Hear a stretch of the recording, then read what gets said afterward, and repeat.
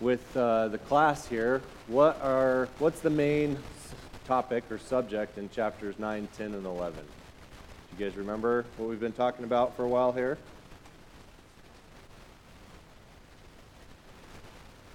Who is Paul talking about? Is my question. Jerry, why don't you give us the answer? Yeah, there you go. Talking about Israel. And obviously Paul's addressing the church in Rome, right? So again, going back to our hermeneutics class, we got to look at the context. So our beloved apostle Paul's writing to the church in Rome, that as far as we know, mostly Gentiles. He's explaining God's work, and specifically through Israel right now. There's a ton of doctrine in this letter. And again, it wasn't written with chapter and verse. It's just one long letter to this church. They were probably reading it all at once together, and everyone probably stood as they read it, right? So, but surely they went back and studied the text more and more and more to learn from it. So, as we're getting back into chapter 11, we need to remember the context that church was in. They're in Rome, right? And who was in charge of Rome? Who? What'd you say? The Pope? Rome had a king, right? Caesar was king.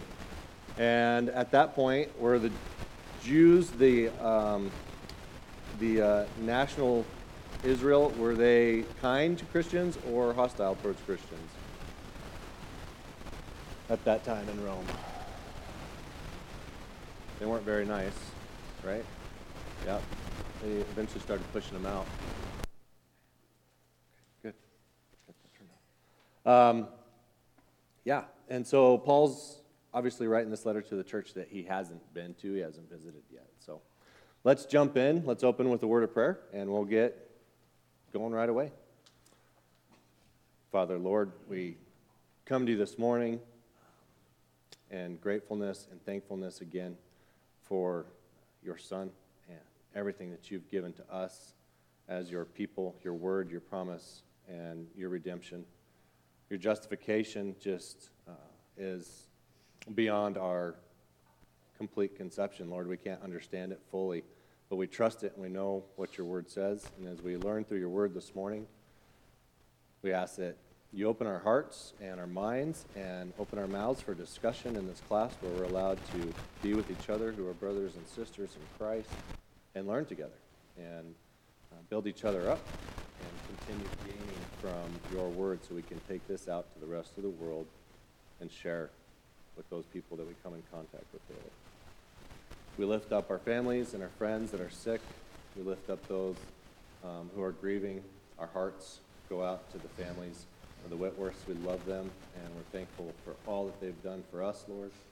And we just praise you for your ministry through them, through us, through each one here, and for what we can continue doing in your word.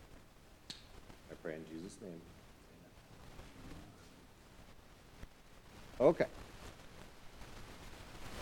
So we just finished chapter 10, and let me back up a little bit, and I'll read this through in context. And let's go to, I'm going to back up to 18, and Paul's speaking here. But I say, surely they have never heard, have they? Indeed they have. Their voice has gone out into all the earth, and their words to the ends of the world. But I say, surely Israel did not know, did they? First Moses says, I will make you jealous by that which is not a nation. By a nation without understanding will I anger you.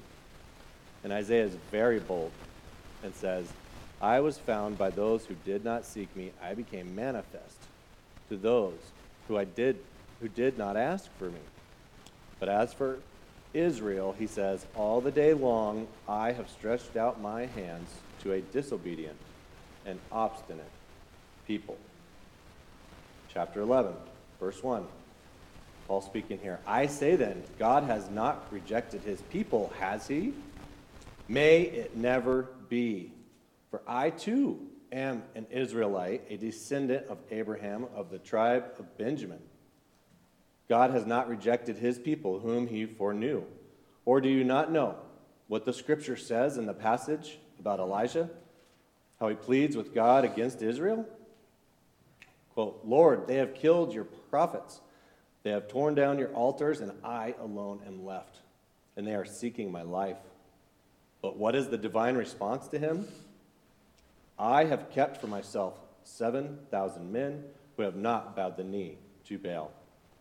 In the same way, then, there has also come to be, at the present time, a remnant according to God's gracious choice. But if it is by grace, it is no longer on the basis of works. Otherwise, grace is no longer grace. Okay, we're stopping there today. We'll pick up in verse 7 starting next week. But as we're looking through these verses 1 through 6, first question Paul brings up in regards to Israel's rejection to God, to Jesus Christ. Again, he's speaking to church in Rome. We're assuming most of them are not Jewish, they're Gentiles. But they're learning as they are reading through this letter, and they should have some sort of foundation that Paul's building off of too. But it says, God has not rejected his people, has he? So this word rejected, in your notes there, I have literally means shoved off or cast away. And it isn't to be confused with, it doesn't mean that he hasn't received them, but rather they are his, and he's not completely shoving them off. He's not casting them away from himself. These are people he already had chosen and had already used in his plan of redemption. So that's Paul's first question, because he's anticipating what the reader's going to be asking themselves in their head. And we've gone through this a couple times already, right? In Romans 9 and 10, and we're seeing it here in 11, because as you see Israel's rejection of the gospel, then we're starting to question it ourselves, right? Is God just done with Israel? And his response, obviously, in the strongest sense, may it never be. But how strong is this saying? We've talked about this a couple times here already because it's been brought up. But let's look back. Let's look back just so we can verify how strong this may it never be is. Flip to chapter 3 in Romans here and find that saying in chapter 3.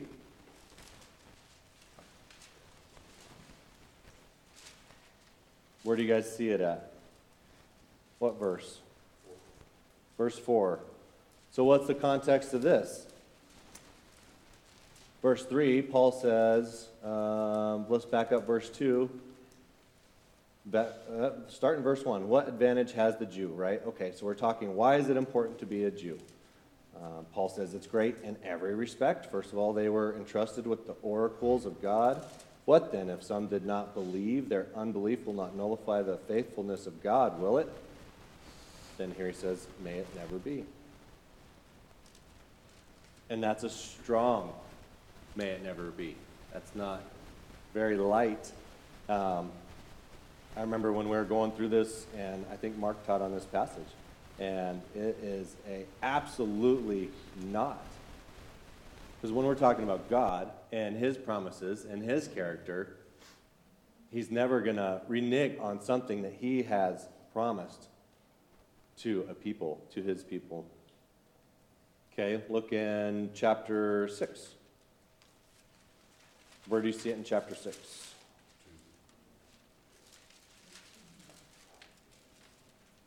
Right, verse 2. Someone want to read verses 1 and 2 for us? What shall we say then? Are we to continue in sin that grace may abound? By no means. How can we who died to sin still live in it? Absolutely. And in chapter 6, just coming off the heels of chapter 5, where we talked about sin came into the world through what? One man. Absolutely, yeah, one man. And salvation came into the world through one man, despite all the transgressions. And we're going back and forth, and he's talking about God's grace and his righteousness, eternal life through Jesus Christ.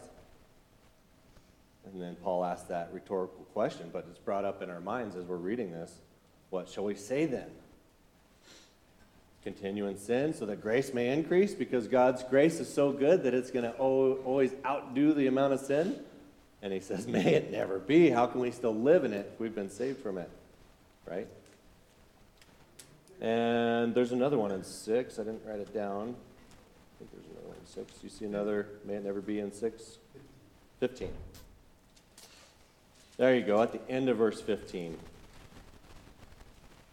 Oh yeah, back up to verse 14. You want to read 14 and 15 for us there, Jerry? For sin shall not be master over you, for you are not under law, but under grace.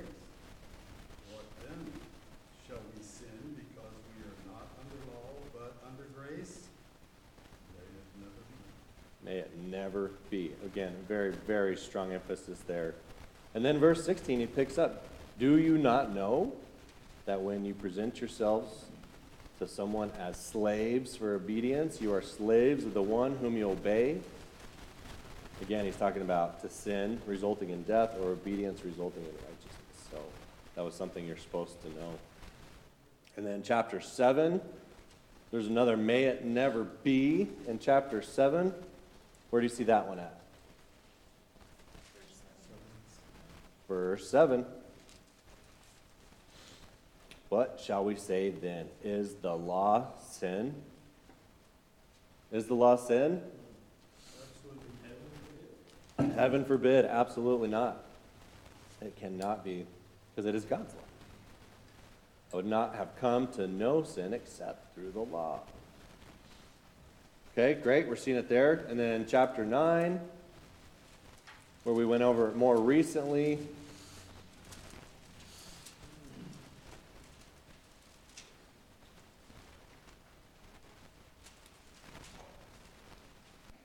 Where do you see it in chapter 9? 13. Verse 13? 13. Which one? Oh, 14. There we go.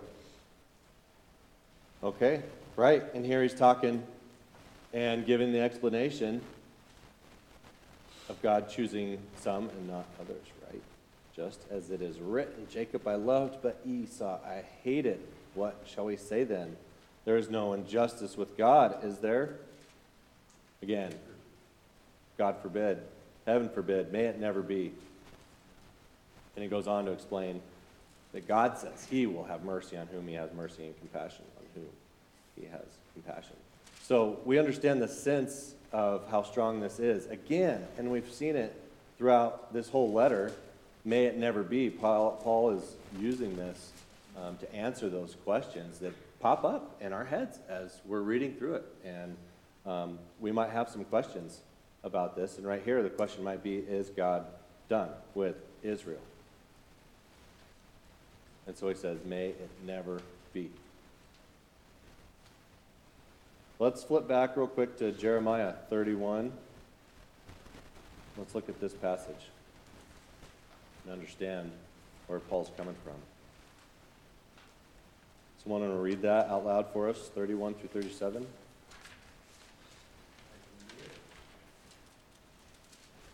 Great, thank you. Jeremiah 31:31. Behold, days are coming, declares the Lord, when I will make a new covenant with the house of Israel and with the house of Judah. Not like the covenant which I made with their fathers in the day I took them by the hand to bring them out of the land of Egypt, my covenant which they broke, although I was a husband to them, declares the Lord. But this is the covenant which I will make with the house of Israel after those days, declares the Lord. I will put my law within them, and on their heart I will write it. And I will be their God, and they shall be my people. They will not teach again, each man his neighbor and each man his brother, saying, Know the Lord. For they will all know me, from the least of them to the greatest of them, declares the Lord. For I will forgive their iniquity, and their sin I will remember no more. Thus says the Lord, who gives the sun for light by day, and the fixed order of the moon and the stars for light by night, who stirs up the sea so that its waves roar. The Lord of hosts is his name. Now pay attention to this next part. If this fixed order departs from before me, declares the Lord, then the offspring of Israel also will cease from being a nation before me forever. Thus says the Lord, if the heavens above can be measured and the foundations of the earth searched out below, then I will also cast off the offspring of Israel for all that they have done, declares the Lord. Thank you. Okay, we see that term cast off here, right? And as we're reading in chapter 11, verse 1, the word rejected is the same meaning as we're getting as this cast off here. So looking in Jeremiah, is it possible that God would cast off the nation of Israel forever? Not if we believe God's word. It's right here, and he's making this promise. We don't know when that'll come into complete fulfillment, but he's saying it will, right? So we see that here. Again, we see why Paul is saying, may it never be. Because he has studied the scriptures very thoroughly. He understands what God's promises are to his people.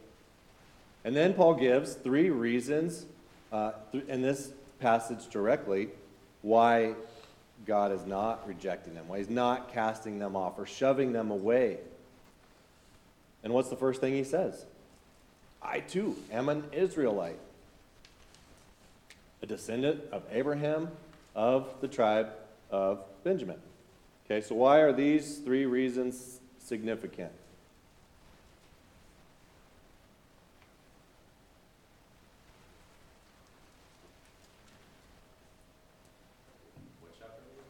We're back in 11. We're in verse 1.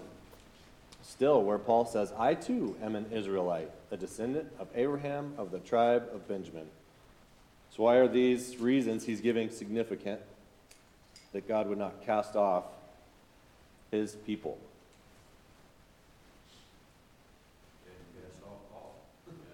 He cast off Paul, right? And so he's an Israelite. So there's kind of direct correlation right there, right?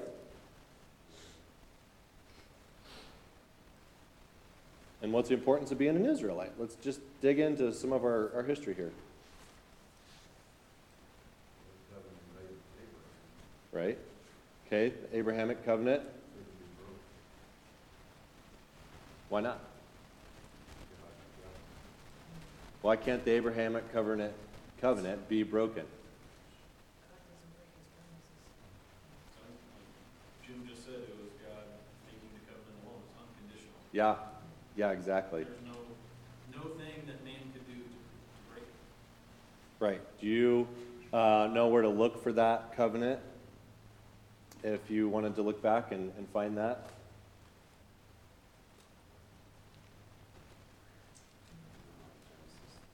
Yes. Good job, Joseph. Good job. Yes, Genesis 12. You can find it first spelled out in verses 1 through 3. And we get more detail in chapter 13, verses 15. Even more detail in Genesis 15, 18 through 21. So those are the verses you can go back and see exactly what God has made a covenant with Abraham about and how God alone made that covenant, right? He didn't involve Abraham to say, hey, you hold up your side and I'll hold up my side. That wasn't this covenant.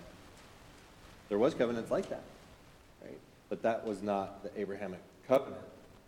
Moses discusses it in further detail in his last letters to the people before they go into the land that God's given them in Deuteronomy. We went through that several years ago now at this point. Deuteronomy chapter 30, 1 through 10, you can find that if you want to look that up as well. Sorry, what did you do now? Chapter 30, verses 1 through 10. Yep. Just to mention you were just saying there were some covenants that were like that, where you uphold your end of the deal and I'll uphold mine. That was the Mosaic covenant, and in that passage in Jeremiah, it says specifically, God says specifically, I'm making a new covenant that is not like that covenant. Mm-hmm. So just as the Abrahamic was unconditional, so the new is unconditional. Mm-hmm. There is nothing that Israel could do to break that covenant. Right? And so God will absolutely perform this sovereign work in your hearts. Yeah.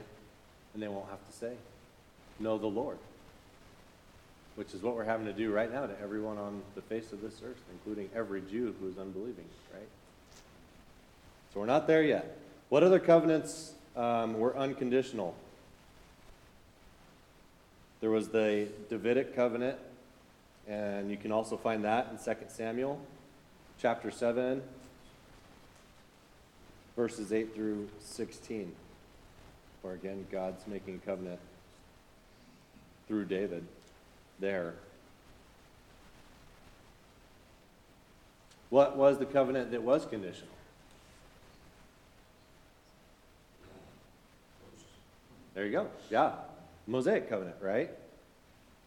As God led his people out of Egypt and spoke to them. Yeah, that was, hey, I will do this. If you do that, you'll be blessed. If you obey, you'll be cursed if you don't. And that's the one that really stuck in their head more than anything, isn't it? They remembered that one because they're like, hey, I can do something with this. We don't have to trust God like we do for the Abrahamic covenant, which wasn't a good thing. It was at first, but, as humans are, we take things and want to be in control of them. So then, yeah, as Jeremy mentioned, the new covenant is what it is called in Jeremiah. Again, that was 31, verses 31 through 37. You can also see that in Ezekiel 36, 22 through 38.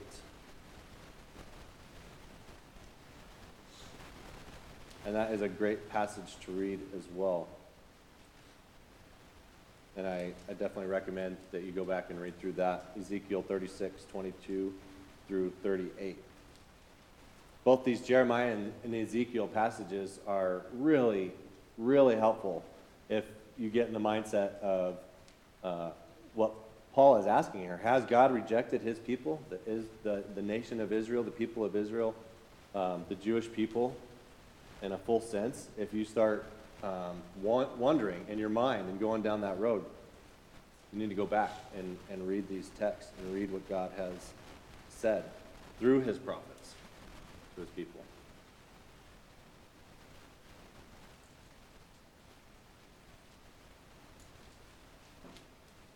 Okay, what's the significance of tribe of Benjamin? Anything important there? It's the smallest, the fewest number. Right. Yeah, fewest number. Definitely a tribe that was recognized and part of the 12, and it was just as important, but very small. What happened? There was a time that they came very, very close to being extinct. Very close to annihilation. Why is that?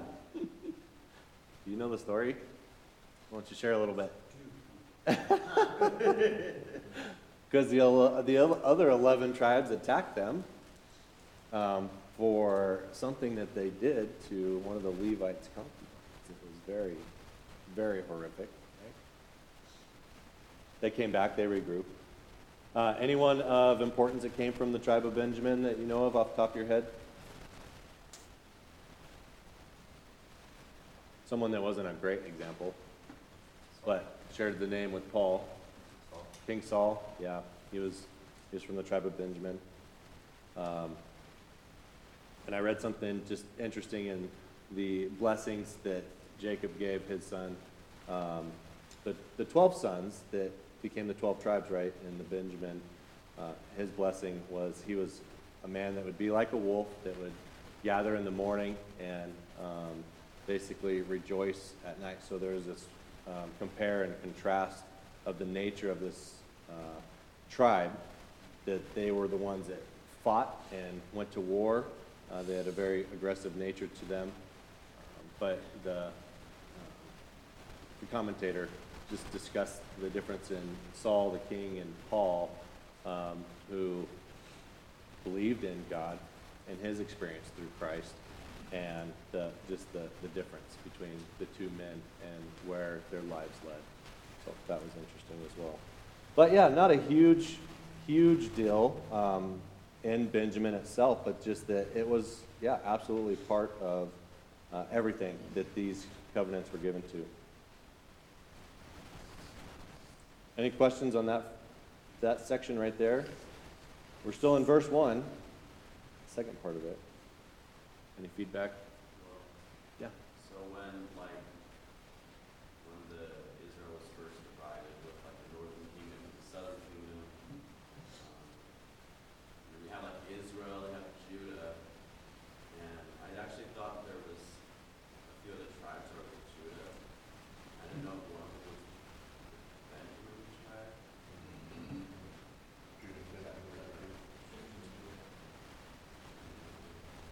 They were the two that were faithful to the Davidic covenant that we just talked about. The others were following after different laws. Good. Good. It's kind of in a unique situation where the country, where the land is also. Some of the Benjamites, I remember, did go Joyce. Primarily the neighbors. That's where the land is. Right. Okay, well, good. Great feedback there. All right, we'll keep moving on. So I want to give you my kind of summary of these verses, just in general, since we got just through verse 1. But here, I'm seeing it as Paul is anticipating the reader's questions, right? So he gives these three strong examples. And we just went through one of the examples so far. But Paul gives three of his strongest examples of how God is not done with Israel, but rather he has kept his plan of salvation through the world, through them, according to divine election and gracious choice. So as we move into the second reason he gives here, in verse 2, Paul says, God has not rejected his people whom he foreknew. And God has not, again, rejected, that word also meaning shoved off, the people of whom he knew before. Before what? What does the word foreknow mean? We went over this before. Bring up some recollection from you, from those in the class. What does foreknow mean? As we've discussed it in the text. Would it be before they were even a nation, before they were people? Yes. Keep going with that. How far back does foreknowing go? Before the foundations of the earth. Thank you. Yeah, before the foundations of the earth. So where does that lead us to? Eternity, right? Eternity past. Let's flip over to Psalm 94. Read verse 14 real quick.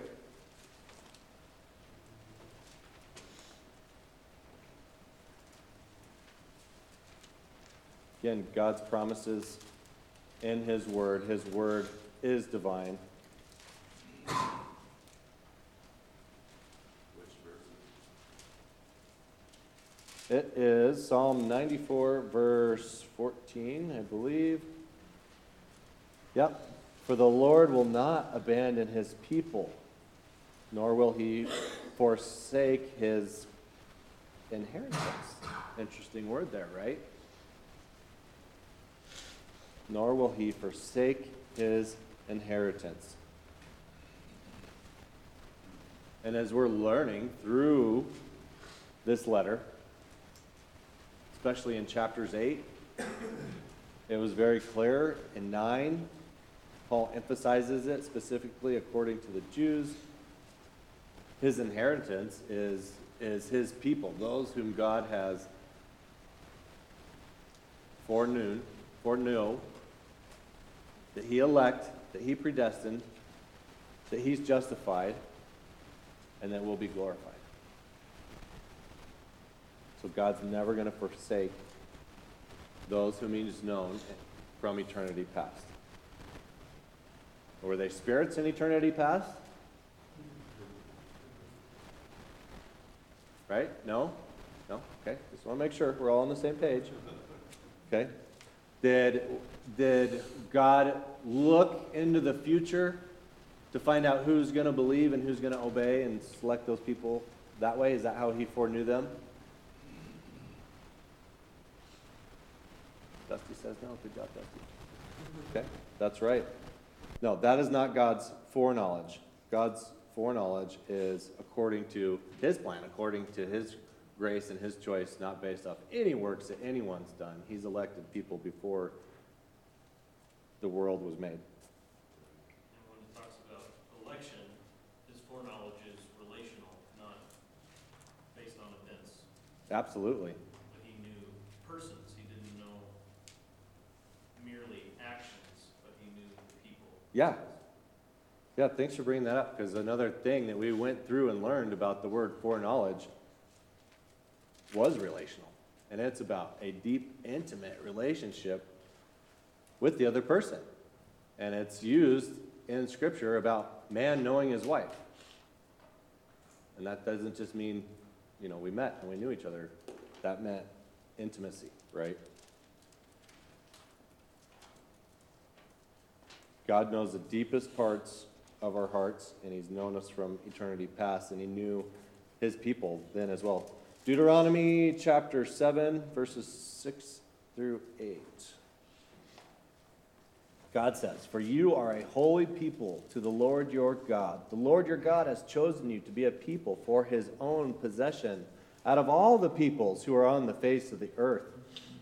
The Lord did not set his love on you, nor choose you because you were more in number than any of the peoples, for you were the fewest of all the peoples.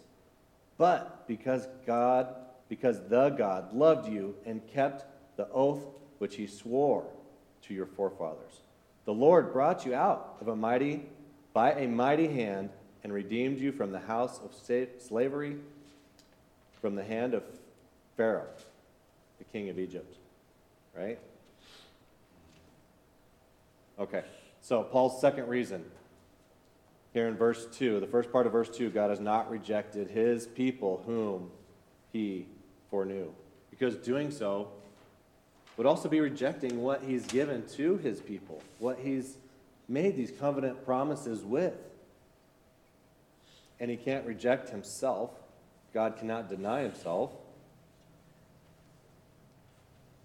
So we see Paul using this as the second example. Besides the fact that he's a Jew and he is saved, he is in Christ Jesus, he is converted, born again, and also because God will not reject the people whom he foreknew. Then we jump into the second half of verse 2, where Paul says, "Or do you not know what the Scripture says?" Now we heard this language earlier in one of the verses we just went over in chapter 6, or do you not know? This is something that Paul is expressing as saying, you should know this. That it is important that they know what Scripture has said, what God has said divinely in his word. So he says, do you not know what the Scripture says about Elijah, how he pleads with God against Israel? So we see Paul uses Scripture as a biblical example. And Paul's jumping into this text back in 1 Kings 19. Should we flip over there and read that real quick? Just to see how it compares to this text. Flip back to 1 Kings.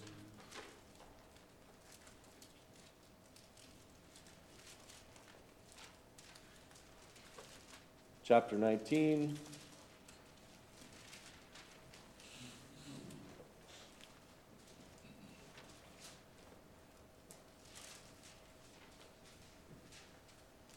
Okay, someone want to pick up verse 10 and 14? You want to do those two first? I can do it. Okay, go for it, Joseph.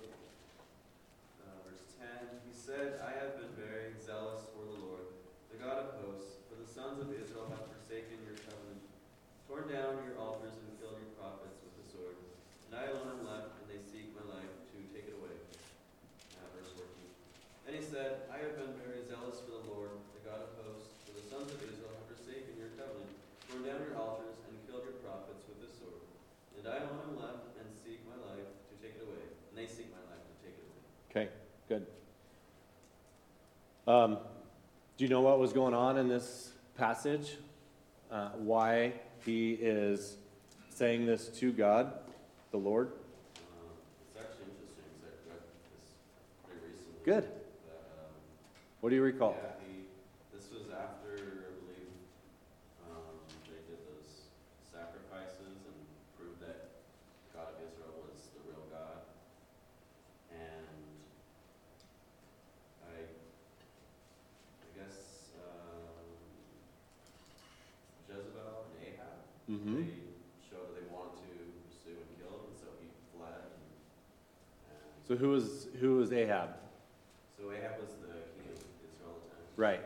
And Jezebel was This is his wife, wife. right. And so in this context in 1 Kings, Israel had done some pretty awful stuff, right?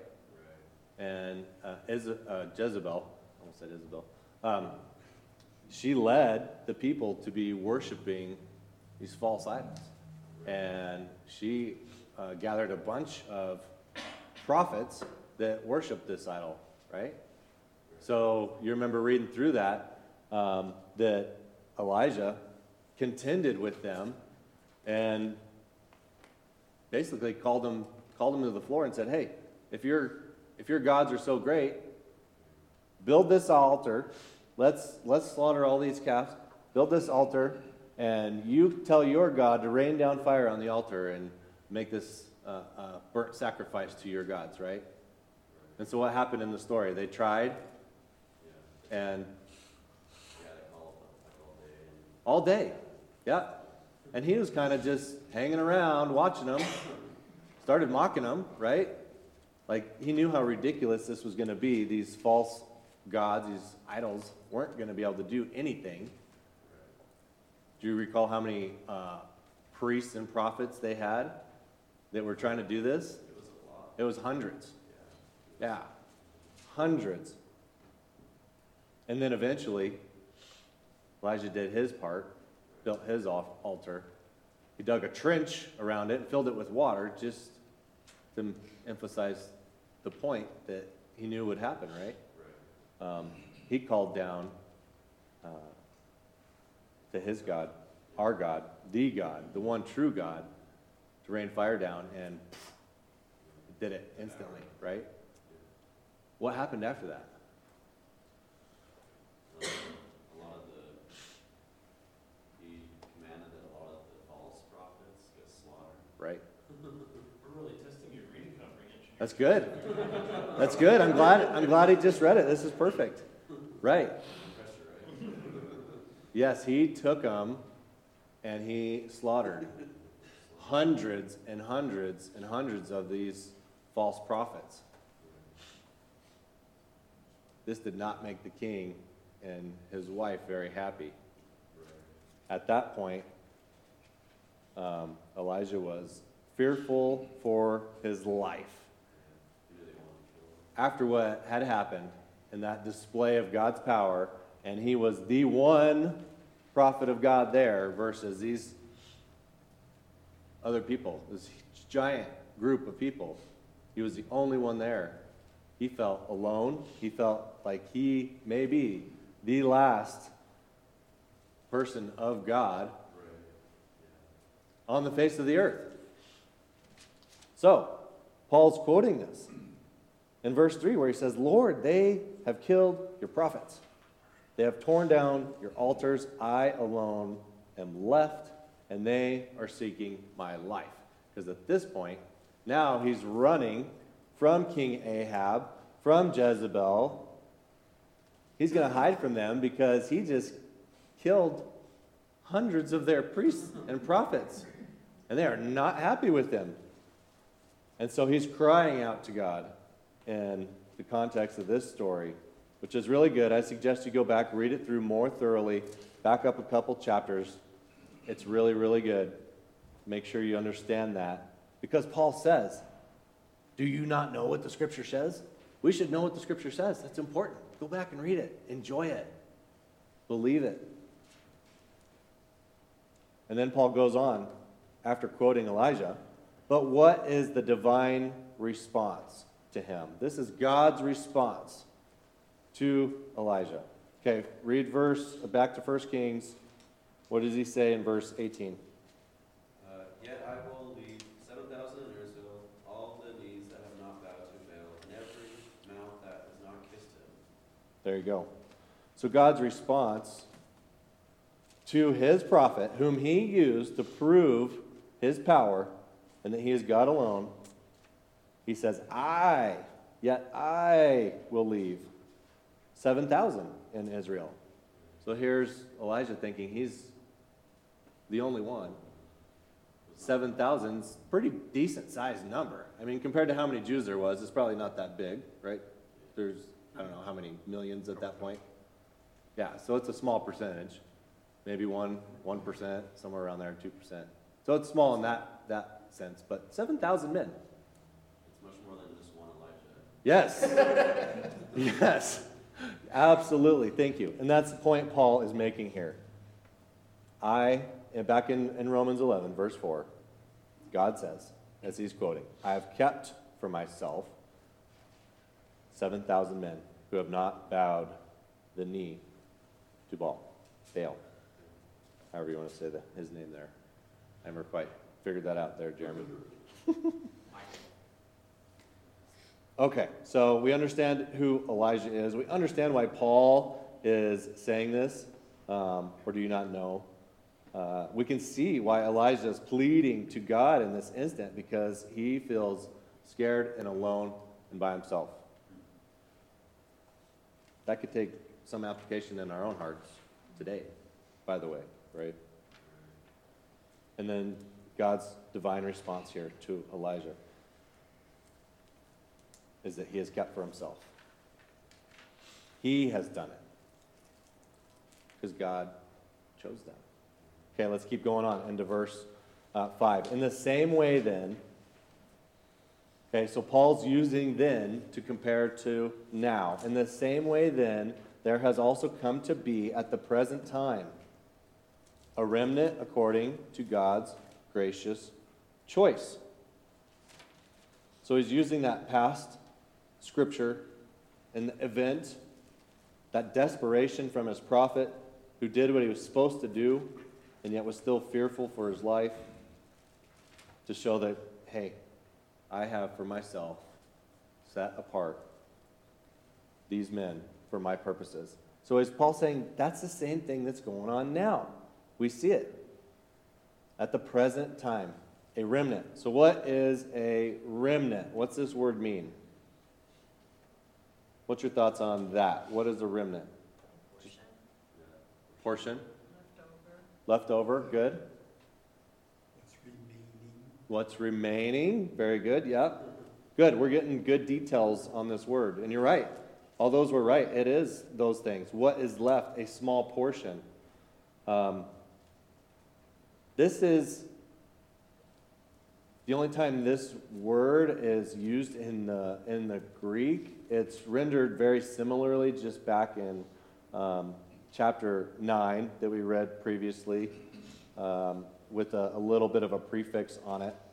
But yeah, Paul's using this to explain. Now, that's the Greek word, and the meaning of a small portion saved, a small remnant of people. We see it all throughout Scripture. We see that in Isaiah as he talks about a small portion of Israel that's left for himself. Specifically, you can look up chapter 10, verses 20 and 21, if you want to see Isaiah saying that himself. We also know that Noah and his family were how many people? 8. A few, according to Peter. Right. Now that is a small remnant, right? I mean, that's much smaller than 7,000. That's 8 people out of everyone on the earth. They weren't called the remnant, but we can see that they were, right? Lot and his daughters out of Sodom and Gomorrah, they were the only 3 saved. His wife was going to be saved, but she couldn't let go of that life, right? Then we see the 7,000 men in 1 Kings 19. And then Romans, like I mentioned, it's verse 27 and 28 in chapter 9, where he says, Isaiah cries out concerning Israel, though the number of the sons of Israel be like the sand of the sea, it is the remnant that will be saved, for the Lord will execute his word on the earth thoroughly and quickly. And just as Isaiah foretold, unless the Lord of the Sabbath had left us a posterity, we would have become like Sodom and would have resembled Gomorrah. Okay, so we got an understanding of what remnant is, right? Any questions on that? Any confusion? Okay, good. I got a question. Yeah. So we've talked before about how there's disagreement in this passage, or in these chapters, about who Israel is. So if we had an understanding of Israel being the church here, would that fit what Paul's saying here? Would they have an understanding of the church in this period as being a remnant comparable to Elijah in his day? So in Rome, were there like very few Christians in this time period? Were there not a lot of Christians, and they would feel alone and Yeah. left apart? Oh, yeah. Yeah. In Rome, the church in Rome, who they're talking to, who Paul's writing to, is that what you're asking? Yeah. Yeah. You think they feel like 1 out of 7,000? Yeah. Or completely left apart? Yeah, I'm sure they do. Rome was a huge city, right? Yeah, but Christianity was also booming at that time, right? I mean, you read through Acts, you can see how it went from addition to multiplication, and the church was just growing. And my understanding, I think that'd be kind of a difficult interpretation to take, and then still think, okay, well, those who are Christians are being called a remnant. Whereas if you're talking about Israel, national Israel, in my mind, that makes a lot more sense to say, okay, well, there's not a whole lot of Jews who are in Christ, because they're definitely more sparse than Christians in general at that time. Although even in Acts, I mean, all the Christians were Jews from the beginning, right? At the beginning, we see the conversion of several thousand that were Jews. But at that point, someone had taken the word to Rome, and it wasn't Paul. And they started the church there among the Gentiles, and there was probably some Jews sprinkled in. Yeah, but by and large, it was a faith that was embraced by the Gentiles. Absolutely. Oh, yeah. Yeah, the Gentiles were embracing it because this hasn't been available to them until the gospel came. And Christ did what he did, and the Jews are just systematically rejecting it, and the Gentiles are not. So did we conclude there that he is in fact talking about Israelites? So Yes. like Israel. Yeah. Mm-hmm. Believing. Yep. Yep. Yeah, because Paul's using himself, right, as being an Israel and being believing. But yeah, they're probably not seeing a whole lot of that, especially in Rome at this point. So what I'm getting out of that. Is that what you're saying? I'm saying, I see it pretty clearly here is this as the remnant being spoken of as Israel, national Israel. And if you were to make that application to Christianity as a whole, I don't think it would have the same punch as it does talking about the Jewish people. Okay. And like Paul, I mean, later in the letter, there's some evidence for that. Paul goes on to talk about believers in lots of other areas when he says that from Jerusalem and round about as far as